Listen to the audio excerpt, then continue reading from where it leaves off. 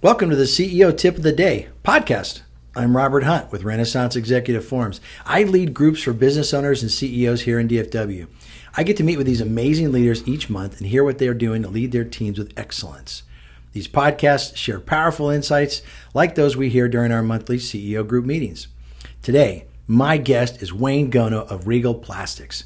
Wayne took over the business from his father-in-law in 1997, and he turned it around, built it up, and successfully passed it on to his children just a few years ago. You know, very few companies succeed in passing on leadership to the next generation, and even fewer to the third generation. I think Wayne's relationship with Jesus Christ and the way he lives his life are the reason for this success. So we're going to learn more about Wayne today. Wayne lives here in the DFW area with his wonderful wife, Patsy, and their 3 grandkids and one on the way, right? Yes, sir. Yeah. Wayne is also my friend, and I love spending time with him. So welcome, Wayne. Good to be here. Thank you, Robert. What time did you get up this morning? 2:30. People Why would she ask me that question? Because I think it's amazing. It's so bizarre. Well, you know, my son told me that Jim Collins and I, the guy that wrote Good to Great, Yeah. have the same routine. Really? Yeah. And I thought, well, okay, there's so something Jim there. and I are the 2 weirdest He guys in probably America. copies you. No, I doubt Oh, Wayne's that. getting up at 2? I'm going to get up at 2. I think that's amazing because I get your morning devotionals or just it's really an encouraging email you send out to a group of people I know that you know, and it always is just sharing your heart. It's not super complicated. Hey, this is what I read. This said something to me. Here you go. Yes. But I get them like at 3 a.m. or something, and I always think that is amazing. Every time I see it come through, I think, that guy's been up for 4 hours already. Most of the people haven't even coffee yet, and that's cool. But if that's your rhythm, that's your rhythm. What time do you normally get to bed then? I like to be in bed by 9. That's not necessarily asleep, but by 9. So my routine is I do get up and I do about an hour and a half routine of exercising and quiet time and being in God's Word, blah blah blah. Yeah. And then I do the exercise and then I will get a nap before I get up and start my day. So I get back up at about 6:30 to 7. Patsy and I go walk. I didn't know the nap part. I'm a big napper. I was saying, how do you survive getting from 9 to 2 in the morning? No, I'm a very big napper. Okay. So that may be an hour and a half to 2 hour nap, and then my day starts over again at about 6:30 to 7 with Patsy and I going out and walking and and you make breakfast for your bride every morning. Whatever she says. Gentlemen, take note of that. You have found that is a time you protect and fight for. It's important. I protect our mornings, because we have coffee. I get her breakfast. She gets ready because I'm not going in the office any longer. Mm-hmm. So she still does because she likes going in the office. Yeah. So I guard that time in the morning for us with mine. I guard it, cool. Heavily guarded. Kathy just started getting up and going to the gym with me in the morning. I wasn't going very much in the last year, but I started back up. And I love that drive time to the gym. It's only like 20 minutes. Yeah. And just talking about life and connecting and very few times, but she does sometimes get up and sit on the couch by me when I'm reading my Bible. And I just love those moments together. Yeah. It's not, I'm a morning person, she's not. And so when we get to have those moments, that's pretty cool. Well, and a lot of my friends, I know they find it kind of strange. Well, you guys work together. Why do you need that time? Because we have spent so many hours together over our lifetime because we've worked together. Yeah. And they just really you guard that time. I said, that's just a very special time for us in the morning. And it's not that we sit there and jabber the whole time, but we just have a quiet. Yeah, we're just together. Yeah. It's fun. Now, you've been married how long? 44 years, dated for 5, so that means we've been together 49 years. 49 years. Yeah, it's been a blast. And then you worked together how many years? 42 of those 44 years of marriage. Well, I mean, that says a lot about both of you, that you can have a great marriage and you love each other and have worked together that many years. That's impressive. And technically, I work for her because we're woman-owned. Yeah. So she is my boss. And you're happy with that. I'm very happy with that. Although not having any day-to-day responsibilities, we're not side by side making all the decisions anymore. Except the really big decisions. We're not in the weeds any longer. Are you officially on the board? Yes. Okay. So there's fiduciary responsibility still that you have. Absolutely. Okay. And that is a great way to transition. We'll talk about that in a little bit. I love getting to spend time with you on a regular basis. I mean, I've known you for years, but we'd like, hey, it's been like a year since we had lunch. Let's get together. And I hated that. It was just but we were so busy. And about a year ago, you called me and said, hey, every time I sit quietly before God, your name keeps coming up. and I'm not sure what I'm supposed to do, but I think I want to come help you with your business. And I was jumping up and down. I was like, first I was like, well, wait a second. Is this what God wants? Because I'd really just started practicing that skill of, Lord, what do you want from me? Instead of just any idea I come up with must be brilliant. And so you just started getting involved in attending our group meetings. You were a guest speaker, one of our guest speakers at our CEO Summit this year. And that was fantastic. And so everyone got to know you through that, meet you in our group meetings. And then most importantly, I get to spend more time with you. We get to have lunches and plan and strategize and talk about things. So it's really been a blessing to Kathy and I that you're part of the group. Well, you and I are a kindred spirit, and we figured that. And not just because of Jesus, but just because we're so similar in the things we do. And so the connection was already there. And I think that may be why the Holy Spirit kept bringing you to mind during my quiet time when I needed this. I've got to fill time. I'm not retired. I may not be in the weeds at work anymore with no day-to-day responsibility, but I can't sit on the bench. Right. I've got to be engaged with people. Well, and you got a lot to offer, and just your energy. Well, that's and joy. Nice of you to say. Well, it's true. You've done so much, but you are a great example of finding places to serve and then serving with excellence. Whether it's with the Revive Dallas or Revive Time to Revive. Time to Revive. Excuse me. Thank you. With the plastics organization that you volunteered with. International Association of Plastics Distributors. Yes. Sounds I've very been heavily sexy. Involved in that. Yes. And running the business. I mean, all those things. And so, I don't think there's anything in the Bible that says you should retire. No. I've never read a story where someone in the Bible retired. But I think that there's this false narrative that you just need to work really hard and then stop and then golf and then die. And I don't want to live that way. I know you don't want to live that way. No way. There's still so much to do. There's so many people we need to influence and encourage and help. And as long as we've got game, and we do, we should be doing something. I totally agree. I think that's just the kind of guy that you are. You're always giving and caring for others. I've seen that modeled in just by watching you. What is your passion for life? I mean, I could try and describe it, but I think I'll throw out the question. How would you describe your passion for life? Well, right now, I think we have seasons of life where our passions change, I think. That you can have one primary one, like, just be the best Christian you can be and grow to be like Christ through your entire life. But I think with your seasons in life, I think they change. Mine today, since I look at mine being, I'm on the last 25, maybe 30% of my life, depending on how long God allows me to be here. At 67 years old, I'm at not the end of my life, but I'm getting into the last 30% maybe. And fourth quarter. The fourth quarter. And my passion right now is I want to finish well for God's kingdom. Yeah. I want to do everything I can. I want to pour into others. I want to be an influence and an impact. But first for the kingdom, but then second in anything that I've learned over in my life. Because you're right. I have, when I've sat in on your meetings and they throw a problem up on the board, I'm like, wow, I went through that. Yeah, I did that one. Yeah. I just think that's the beauty of group learning is everyone's gone through something. Absolutely. And I look at those and I've seen, because the guys just always have these business issues, and I haven't seen one like, man, Patsy and I did that. Yeah. So my passion now, I just want to finish well, keep being strong, keep just driving as much as I can. So how do you decide what not to do? I mean, I think we talked about this. There was some other thing that came up, and you're like, no, I'm not going to do that. There was something that just wasn't right with your spirit. What's the process you go through when you decide, if I'm going to finish well, I can't do everything. Right. How do you choose where to focus these days? It's difficult, because when I have found that since we went through in this season of life now, because our company's 50 years old now, I have found that when people find out, one, you have a passion for something, two, you have time, and three, you have resources. And I don't mean millions of dollars, but you've got resources other than time and willingness and passion. So I just right now I feel like I'm peaked out bandwidth wise. Okay. There's only so much I can do. Yours being the biggest part of it, and yours I enjoy it the most.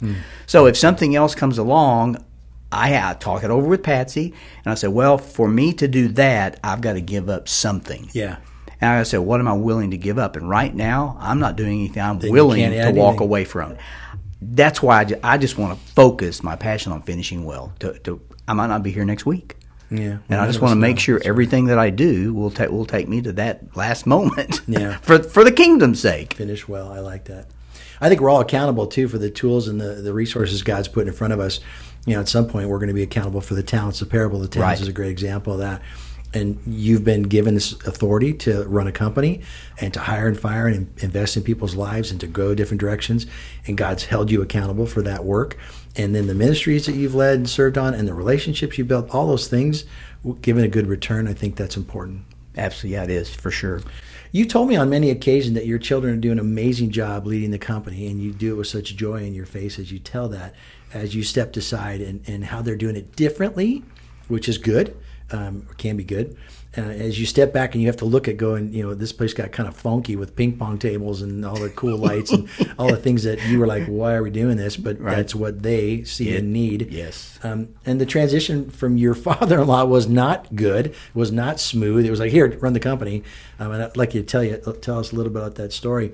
But you made a successful transition for your kids that you didn't get the benefit of having. Tell us that story, of just a quick overview of how you got the gig and then how you effectively passed it on to your kids. Well, the gig Patsy and I were handed in October of '96.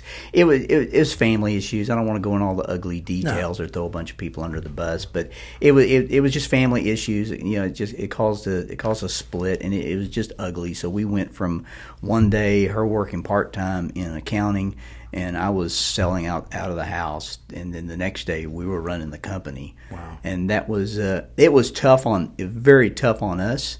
But we dug in, had to roll our sleeves up, and we had to just gather people around us that knew things about business that we didn't know. I was a sales guy. She was a controller or accounting. She did the books and the billing and all that kind of stuff.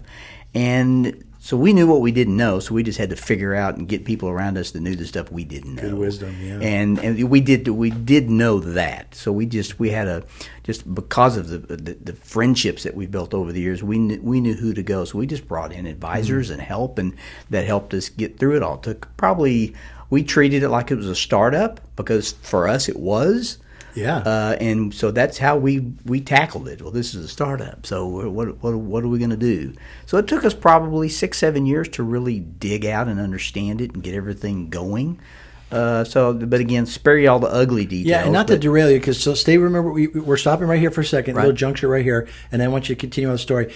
Your family was still involved in the company from the outside looking in at you guys taking over, brothers and sisters and relatives and all that stuff. Our son, that must have, in and of itself, created quite a source of frustration and argument. Well, like you talking about our children? No, the other family members. You took it over from your father-in-law. Correct. Were there other siblings that were not invited to take that role? Yes. And did they dig it? Yeah, that's where it can get really ugly. And so without saying thing, you've experienced the problem, and I respect that you're not wanting to throw anyone on the bus.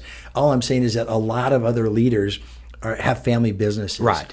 And that's one of the things I'm fascinated to learn about you constantly is, what was that journey like? Because if you, go run the business, you're like, wait, what do I do? And then all the other siblings are like, well, we know how to do it. Why are you giving it to him? Just the dynamic of family and how family wants to tell you how to do things and doesn't approve things or second guesses, that can be hard. It was, but I probably spent more time on my knees during that, probably I'd say 5-6 years than I did in my entire life. And sadly to say, probably even more so even up till today, because I had to. That was where my strength had to come from.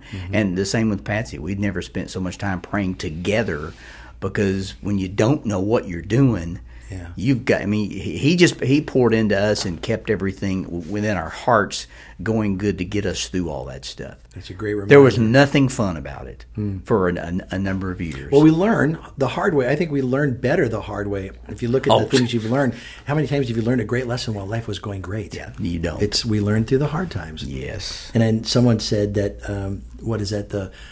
The view from the top of the mountain is beautiful, but all the fruit grows in the valley. Yeah. And the valley's where it's down in the ditch, and you're dealing with all the muck and mire and all the challenges, but that's where we grow. Yeah, it was. I remember the early on when I would sit in a business meetings. We really didn't have a board then, but I would sit in business meetings, and everything was just going over my head. God, I'm saying, man, I don't understand any of these terminologies. Today, I sit in business meetings, and somebody will ask me a question about our business, and I'll speak, and I get finished like, wow, I knew that. I sound like a business guy now. Well, it took me 30 years to figure it out. this. Right. And the very first time I did, I thought, wow. I sound like I know what I'm talking about, awesome. And I didn't early on. Yeah, I had no idea what I was talking about. Wow. Okay, so continue the journey. So you took over. Father-in-law says, "Here, go run the business." Right. You jumped on it, and you had to. And then you walked through that journey, and then it grew. It was successful. You turned it around. You made it profitable. Yes. And then you got to a place where you said, "Okay, now it's time for the next generation." Well, we really didn't say that because we never. The children coming into the business was never discussed at the dinner table. It was never. It's not that it wasn't an option. It was just never talked about. Because we had two things we wanted our children to do. We wanted them to go to college. They didn't have to graduate. School wasn't for me. I didn't graduate, but we wanted them to try that experience. Okay. And whether they graduated or not, we wanted them to pursue their own passion. We didn't want them to graduate and step into the business. Okay. So we would like for them to do something for 2 to 3 years. Okay, so there was an actual plan that you had to go do something for a while. Well, yeah, that was spoken to them, but it wasn't. Well, we got to have this in writing here. So here, there's a contract, sign this. But yeah, it was a plan that we talked about wanting them to do something else, and they really weren't interested in the business. Okay. And I think why? Because they saw the hell that we had to go through. They saw the hell that my wife's parents went through. I think they shied away from it because they didn't like what they saw. Okay. Now, I've never asked them that, but I can understand that. Sure. Because they went through the worst part of it because they were in junior high and high school at that time. So it was obvious what was going on because we were working so much and we just didn't know. It was hard on them as well, sitting on the outside looking in. So I think that was part of it, but they really weren't interested. So they both went and pursued their own passion right out of college. My daughter always wanted to teach.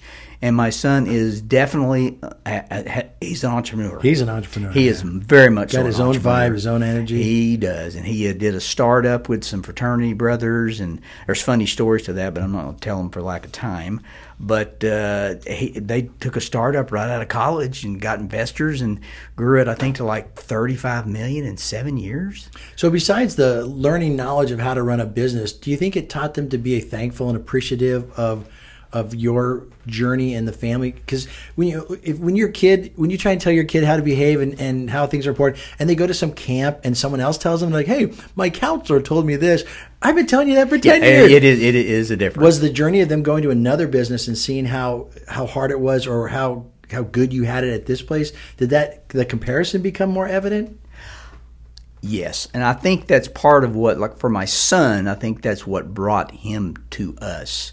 Because he'd fulfilled everything we had asked, and he was traveling all over the country, starting opening their stores at there. I think they had 13 or 14 stores. So he was going to the different cities. He got tired of that, and he'd been married, or had been married a couple years. Came to us and said, I want to move back home. Have you got anything in the business that I can do?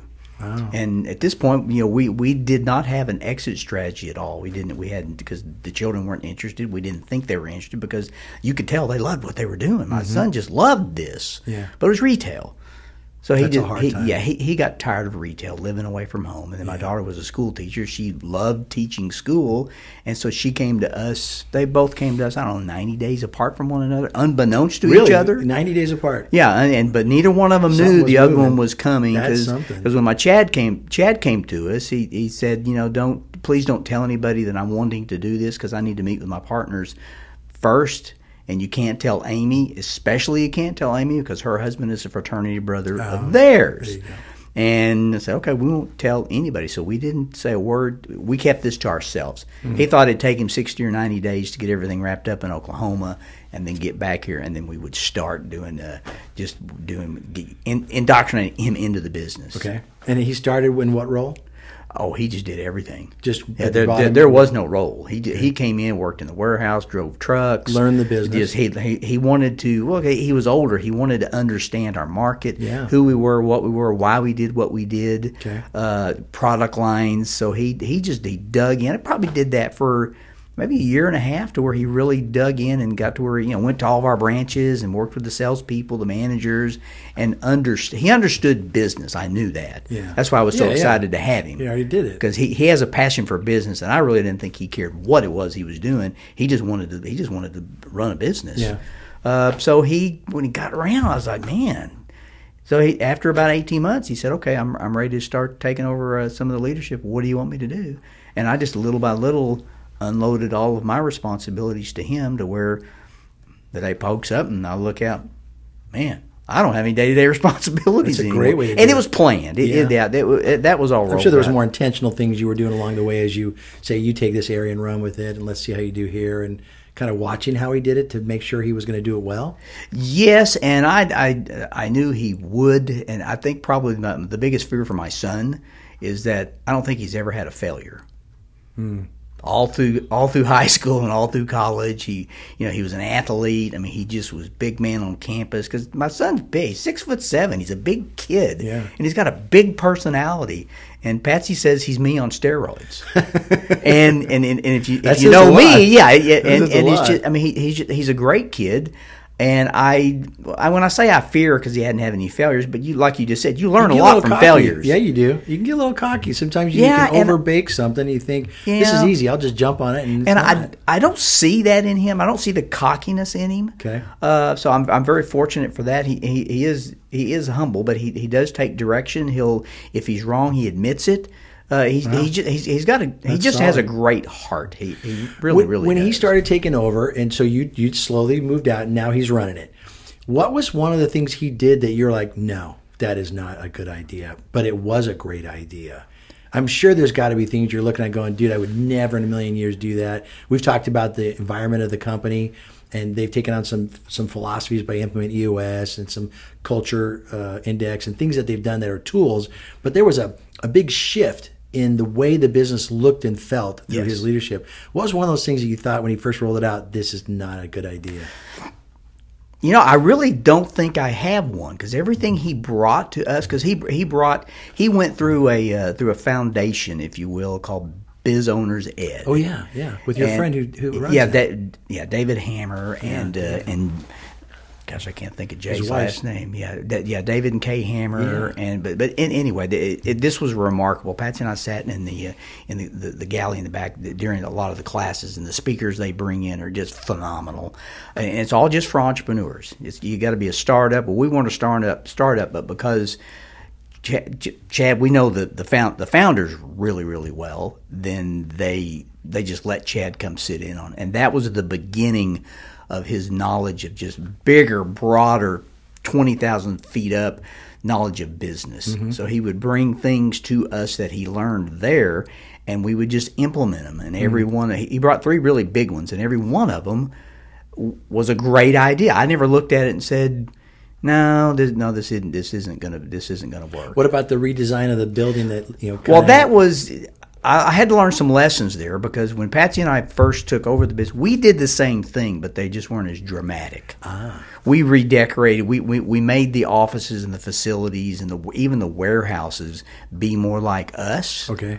And I didn't think about that when he first started, because when he first started changing the culture, he made the culture more of a big deal. We always had culture, but the culture, unfortunately, was in my head and in my heart. It wasn't pronounced nearly as much as it is today. So it just kind of was felt and exuded out, but there wasn't a plan. Now it's planned, it's lived. You got the core values. They've got, and everybody's on the same page in the entire company. You don't find anybody that's not rolling in the same direction. I mean, nobody. And we never did that. Now, the only thing I didn't question whether it was going to work, but that wouldn't work for baby boomers, and probably wouldn't even work for you. Our sales floor is, like you mentioned earlier. It's got ping pong tables, foosball tables, cornhole, basketball hoops, bright lights. Hey man, get to work. It's different. Yeah. And I couldn't function in that. But the generation from Chad, who's a millennial, from that to Gen Z to Gen X, and then James's generation may not be able to, because James is right out of high school. Yeah, he's 19. Yeah, he may not fit into that, because each generation is different. Sure. But fortunately, the millennials and the Gen X's work in that. And that's primarily who our leader, who most of our company is today. But we've got them all the way down to James's age. Do you still have any of the old regimes still hanging out? Yes, but not very many. A lot of them decided that they didn't really like the culture. Didn't like. Some of them even left because they were really being held accountable. Imagine that. Yeah, I think there's a book coming out about that. There is. Yeah, we'll talk about that. Yeah. But they now it's young. We probably might have 4, maybe 5 of the 100 and something in the company that have been around with Patsy and I for a long time, and they all bought in on it. And they love it, and they saw the advantages of it. And the smartest thing Patsy and I did, we had the wisdom, and I think God gave us this, is just to step aside and get out of their way. Yeah. And that wasn't easy. No. That wasn't Well, easy. and I've seen leaders who refuse to let go on the simplest things, and it's really just pride. And stepping aside is a hard thing to do. But if you've been intentional to transfer the culture, the values, the purpose, all the things that are important, and how to run a business, right? You empower them to do it, but you got to put your ego in check, and you got to be willing to do that. And you guys have done that well, and I think Chad's been the benefit. Well, I think I talk a lot about Chad, which is kind of a shame because my daughter gets kind of set on it, and she is just as critical and just as excellent in her area of the business. She is now the CFO. Okay, and she's running, eight different companies and doing all the finances for it and making all the financial decisions. Awesome. And she's brilliant at what she does. She is just like her mom, and Chad is just like me. I mean, you don't think God planned that? I mean, to bring Patsy and I together and all her giftedness and my giftednesses, it was just a gel. We truly did become one when we got married. We just didn't know what that one was going to look like, 40 years later. That's awesome. Well, now's a good time for me to take a break and remind everyone that our podcast is sponsored by the CEO Tip of the Day for Alexa and Google smart speakers. Ask Alexa to open the CEO Tip of the Day and get daily insights and tips from business owners and CEOs to help you be your best. Have you ever used that app on the Alexa? Do you have an Alexa? All over the house. A lot of my friends. Have you ever asked it to open the CEO? No, I have not. Gone it, Wayne? Yeah. It's my whole business. As soon as I leave here, I'm going to go home and I'm going to ask. Okay, yeah. Call me, tell me what it says. Alexa, give me the tip of the day from CEO. Yeah. I'll give you the exact vernacular. Okay. And what's cool about that app is that I wrote all those skills. I hired someone to do it, obviously, but I wrote all the tips that are in there from everything we've talked about in our group meetings, because I'd always hear, that's a great nugget of truth. And I'd capture it, and I just had a whole drawer full of all these truths. I'm going to write a book someday. I put it in an app. And that way, every morning you ask Alexa, hey, open the CEO Tip of the Day. And it says, welcome to the Renaissance CEO Tip. And you say, what's the CEO Tip of the Day? And it tells you something that we said in our group that I thought, that was so important, I can't let this go. And as I capture them all, I got like 58 different messages. And you probably will never hear the same one again as it rotates out every day and stuff. But I just keep going and adding to them. I added the water line that we've been talking about in our groups lately, and about how to delegate, and the 20-mile day. All these tips. Here's something that now you just enlightened me on something I did not know. I didn't know this was you. I just thought it was something that Alexa did. Oh no, I created it. No, see now now I will ask it every morning. When I get to hear Robert, first thing, no, because one sits by my desk. Okay. There's one in our bedroom. There's one in our den. There's one in the kitchen. There's one in the garage. So they're all over the place. So I really didn't know it was you. Well, they came from our group, but I captured them and I wrote them down, and I just thought, these are so awesome.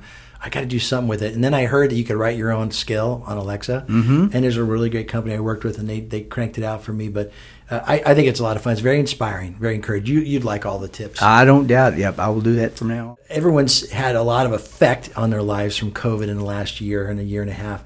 But I think there's a lot of positive things.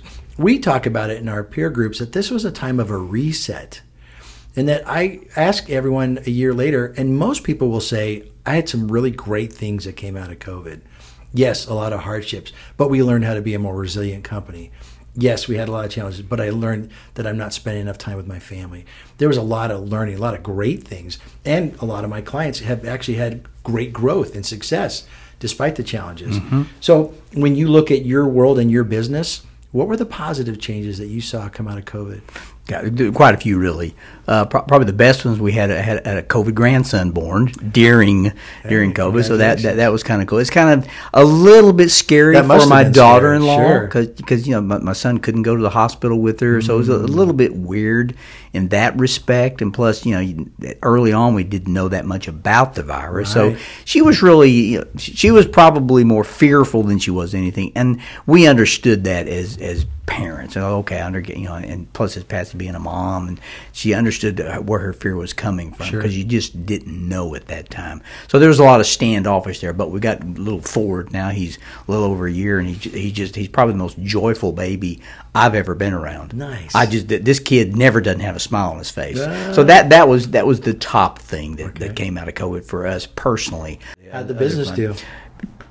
Well, any place you walked into in 2020, you came face to face with plexiglass. Yeah. We made I think because of the youth of our company today, they shifted. They were a very nimble company. Yeah. They shifted really fast to the demands they thought and where they were coming from. First, it was the face shields. Oh, okay. So they made a huge shift. They were buying up product to manufacture these face shields like crazy, and then it shifted to the partitions that are in retail, and then that went into schools and the colleges and the elementary schools, junior highs, high schools. Then it went into government, TSA. It blew up. Yeah. And my wife and Donna were getting very, very nervous because they were buying millions of dollars of material and just putting it in our warehouse. We exploded with all of that, so we took over a lot of our extra spaces that we had because the buildings we had tenants in them, and fortunately some of them were they didn't want to re-up there, so we just took over the space and we just filled everything. But we had containers in the parking lot. Well, these young guys shifted so fast to get material. That's awesome. When material was hard to come by. Well, you got to get ahead of it because they did run short. They run ugly short, and because of the friendships I've developed in our trade association or in our industry, we were sharing a lot of that material we had with the competitors. Because our industry is very unique, I think. So we were selling it. We made some money off of it, but not like you would if you were selling it straight up. So the business, it just boomed, and then we were able to start a side business that my son saw called Cover Your Pergola. Yes, and that's what James is working on a lot of. Yes, that is exactly what he's doing. Answering all the questions on Facebook. Can you cover my pergola? It just, a matter of fact, I asked, what did we pull through social media last in 2020 in sales, and it was just south of $10 million. Wow! And all it was backyard construction. Wow! And Cover Your Pergola. Everyone's at home. They want to make it look better. Well, and not just look better, but make it more usable. Because pergolas, like the tagline for the company is "Naked pergolas suck." You can't, what good is it if you can't, if it's raining or if it's hot? Yeah, that's true. So the product that we've got, and we developed a whole system to put on there. It's hail resistant up to. If you saw some of the stuff my son did on LinkedIn to promote this product, it did amazing. But anyway, it comes tinted, so it cuts the temperature down. Oh. It covers it to where it's not. You can't sit in a pergola when it's raining. Right. And they had us build one early on for marketing, so they came out and video the whole thing, so you can watch it being built in 90 seconds. So that business took over. And then he's got another one that they're looking at doing. I won't get into that because right now it's kind of a secret. What does it rhyme with? Rhine. Oh, okay. All right. I'll stop there. Yeah. So business is done quite well. The shift they made as quickly as they made it. And so we could not be more elated where it is, and we've been able to maintain a lot of customers from the new customers that we've got a hold of because of the needs with the COVID products. Good for you guys. Way to go. I love that shifting. That the word pivoting has been overused so much, but you got to pivot. Yes. You got to be aware of what's going on in the market. Listen to your clients. Staying focused on your best clients is really the best indication of what I need to do next. But sometimes it's a brand new client because there's an opportunity in the market. Right. And those people who can anticipate changes are the ones that get ahead of it. Gretzky always said, He was great because he skated where the puck was going. Mm-hmm. And I love that phrase. That is a great way for us to look at opportunities. So besides being on this show, what's the funnest thing you've done lately? Lately? Can it be trips? Oh, yeah. Those are fun. Okay. Well, all right, good. We're wine enthusiasts. Yes. And we really enjoy going to the wine country on the West Coast, whether it can be all the way down to Temecula, all the way up into Washington State. We enjoy. When we first went, we went to drink wine. Mm-hmm. Now we go then we went in to be educated. Now we go to meet families, because most of the smaller, they're family-owned businesses, and we really love getting to meet family members of the wineries. How cool is that? And if you prearrange your tastings and tours, then chances are you might get the winemaker. You might get, like there was one at the Trefethen. They're in their third generation now, so we got to hang out with the daughter and the son. And it was just the daughter's name is Haley, and the son's name is Lalo. No, not Lalo. Gosh, I can't think of it. I'm ashamed I can't think of it. But he's anyway, going to hear this podcast for sure, and he's going to be so certainly mad. He is. That guy forgot my name. But anyway, we got to hang out with them, That's and cool. it's just neat to hear the stories out there. So now it's more about developing friendships out there than it is anything. We still enjoy going and doing the wine stuff, but getting to develop relationships. Well, you out are there a is relationship guy, so that would make sense. They're probably going to have you at all their weddings. And I doubt that. I remember when James was a little kid, we'd always go to neighbors and hang out and stuff, and I love to play, so I'm always in the bounce house with the kids and stuff and just making it fun. And then one of the kids on our street said they were going to have a birthday party, and they asked, well, can Mr. Hunt come? Right. And I'm getting invited to fourth graders' birthday parties. That's a good compliment. It's interesting because I see you as such a constant learner. Well, I learned that I need to be. So you learned that you have to figure out how to learn. Yes. And so you didn't finish college, but you learned that in life you just got to be paying attention. And how do you get most of your learning? Just on the job experience? On the job experience, I am influenced and impacted by two: observation and listening. I pay close attention to leaders that I serve with. You wouldn't believe how many times I use you just when I'm out and just with people, because I have just learned from listening to you the way you conduct yourself. I've learned more from people watching and listening than anything I've ever learned in a book. Now, my son is a ferocious reader. He wishes I were. I'm a better listener than I am a reader. So Patsy's trying to get me to do the audible books. Yeah. Because I'm like okay, I haven't done it yet, but I have a hard time stay focused. Well, she doesn't. She's always got her bare buds in, and so that would probably be I would say my biggest mistake is I wish I had just been a better student and gotten out of high school and gone into college and graduated from college. I just think that experience is critical. Well, I think a book that you will be reading is one on accountability that Salem Thine and I are writing. Yes, I will. Called Peak Accountability: Navigating the Climb to a Victorious Life. Now, we'll probably have to change that name. I was talking with one of the publishers the other day about, is someone who's avoiding accountability going to pick up a book on a bookshelf that says accountability? I don't know if it's going to work, so we're going to probably have to come up with some other title. But for now, it's called that. So when you think about accountability in life, how do you keep yourself accountable? Wow, that's a very good question. I think the Holy Spirit does a very, very good job of keeping me accountable in a lot of areas of my life. I get convicted. One of my biggest things I do right now is, there's one thing about being bold in your faith. It's a whole other thing to be obedient in it. And I'm not good on the obedient part. I can be bold in my faith, but I suck at being obedient.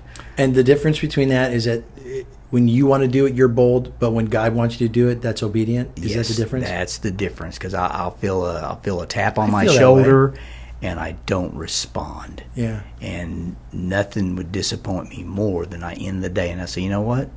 I disappointed my Savior today. I disappointed him. He asked me to do this, and I didn't. Yeah, that's a good point. When you want to, when you're into it, and you decide to do something, that boldness can be there. But it is a whole different level, because I think there are times where someone has a heart and they need something, and you're there. God put you there to be at that moment to encourage someone, or to share with someone, or to challenge someone, and you hold back. That's a missed opportunity that I think often God cooks up for us and goes, here you go. You're my hands and feet. Go do what I want to do. And some of that I'm working on is radical candor. Having the willingness to say something, even though I think this might hurt their feelings, but they're going to self-destruct if I don't say something. I get privy to an awful lot of insights from business owners and CEOs, and they tell me stuff, and I could just go, oh, it sucks for you, or, oh, I hope that works out. But most of the time I have to go, does that seem right? Are you really going to do that? And that, I always wonder, am I going to lose that client? Am I going to, piss them off to the point where they go, I don't need you? But I've earned a place of trust in their lives enough that I can say things and they know I love them and that I'm speaking truth in love. But when you have that freedom, you have to take advantage of it. It's God served up that position for me in my life and for you in those moments, and He's counting on you to step up to the plate. Well, those of us that know you and know you well expect that from you, and you've done me that way before. And I never walk away. Well, that prick! I can't believe he never. I take what you tell me, whether it's correction or whether it's to build me up. I take it to heart, and I listen. I step back and say, you know what? He's right, and I've never known you not to be. So those of us that know you and respect you, when you tell us something, I bet there's not a man or a woman in your groups that don't listen to that. Ever. So the other one person that holds me accountable is Patsy. She's really good, and she's more fierce than the Holy Spirit is. Our wives are very. Oh, she will correct me so quick. I think it was Tony Evans who was. He told a story about how he was driving home. He was doing a sermon at church, and this little lady comes up after the sermon and goes, "Pastor, that's got to be one of the best sermons of all time." And he's like, "Oh, well, thank you." And and his wife heard her say that, and as they're driving home, he's kind of quiet. And he turns to his wife and he goes, I wonder how many great sermons there were ever taught in the history of the earth. And she says, one less than you think. I just love that. She just reins him in like, dude, chill out. Don't start believing. Yeah, exactly. Go take the garbage out. Yeah. All right. So you're a very experienced CEO. You've run a successful company. Give me one tip. And you already said one. I could throw it out if you draw a blank, but what's a tip that you would want other CEOs to think about that you've learned the hard way or you've learned through your journey that you could share with them today? Again, it depends on the season of life the CEO's in. The greatest one that Patsy and I both learned, and these first one I'll say came from my children, and Dad learned how to stay in your lane in the business.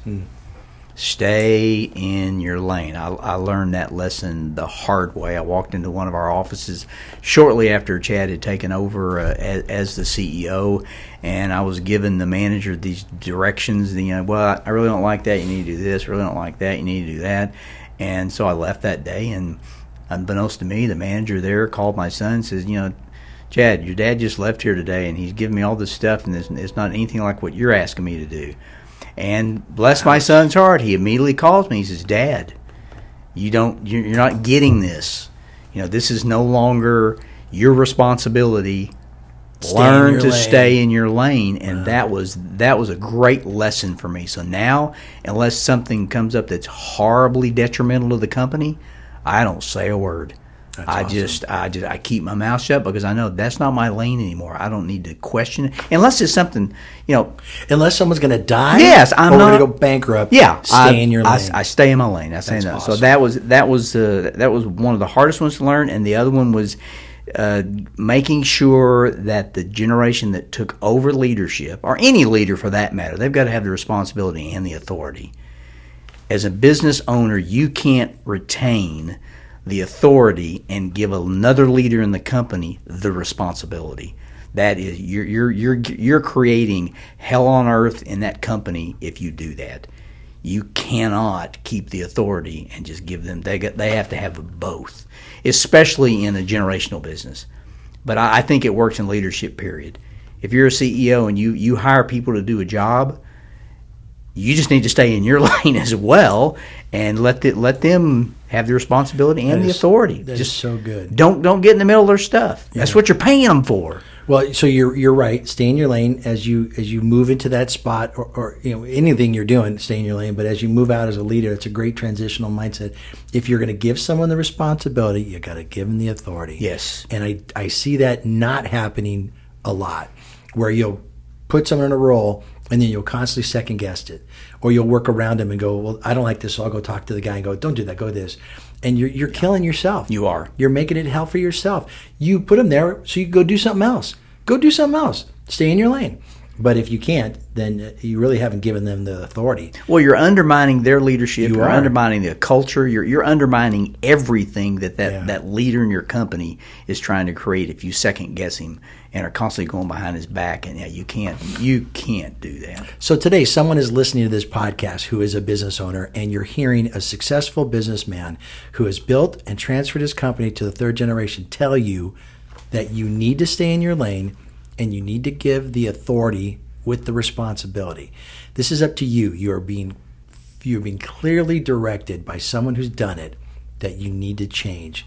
And I hope as you hear this today, you'll be willing to make that change, that you'll be willing to give the authority that your leaders need to be responsible and to be accountable to the results you want them to have in the first place. I hope this inspires you today. Man, I have so enjoyed spending time with you. I'm glad we're friends. I love every chance I get to hang out with you. Me too. You bring such wisdom and joy into our group meetings, and Kathy and I are just so blessed to have you in our lives. That we met probably 5 years ago, and I called you up one day, and I said, this is what I feel like God is wanting me to do with you, to come alongside you and Kathy and do whatever you ask. And I remember telling you, I don't want to be paid. I don't want to be a partner. I don't want to tell you how to run your business. All I want to do is help you. Yeah, now, I had never sat in on any of your meetings ever, right. But I have sat in on a lot of business peer-to-peer groups like you have over my 44 or 42 years in this company, and then maybe 8 years in another company. Never, and I've had a lot of facilitators. Is that what do you? Facilitator is an appropriate word. Okay, yeah. All right. Well, I have had a lot of facilitators that I've sat in, whether it's in boardrooms, whether it's conflict. It doesn't matter what business problem or issues you've got. I've sat in with a lot of facilitators. I have never sat in one with as good as you. Wow, that's very kind. I remember the first one I went to. I left and I thought, this guy's really good at what he does. I'm like, man, I wish I had a Robert Hunt years ago that would have done it, because what I love about it, you do it out of love. Yeah, that's what's so cool. Yeah. And not a lot of them. Now it's business. Well, and you and Kathy, you pour into your members. You don't just pour into that person sitting in that room that day that owns the company or is the CEO. You pour into their lives, their families, their kids. You do these events, and I've never witnessed that. That may go on at other places, but I've never seen it. And at my age, you think, well, you probably would have seen that. But I tell you, nobody does it as good as you. Oh, you're very so good. I would encourage, if you need a peer-to-peer group, this is the guy you ought to look at, because I've got experience in them, and nobody does it as well as you. And I wanted you to hear that from me. Thank you. You are good at it, my friend. Well, you're very kind. And I'm not paid. This is not a paid. This is not a paid for ad by. I couldn't afford you if you were one to get paid. I believe God has created in me a journey and a personality and the skills to do what I do for a living, and yes, I take it very seriously. And it shows. And so thank you for those kind words. Well, I'll wrap up our podcast. This is a very long podcast. I hope people have enjoyed it. And if you've listened to this podcast and you liked it, please share it with other people or comment to me and let me know if you have other people that you'd like to have us interview. I'm going to interview every one of my group members over the time. It's been fun just to spend time with them one-on-one like this.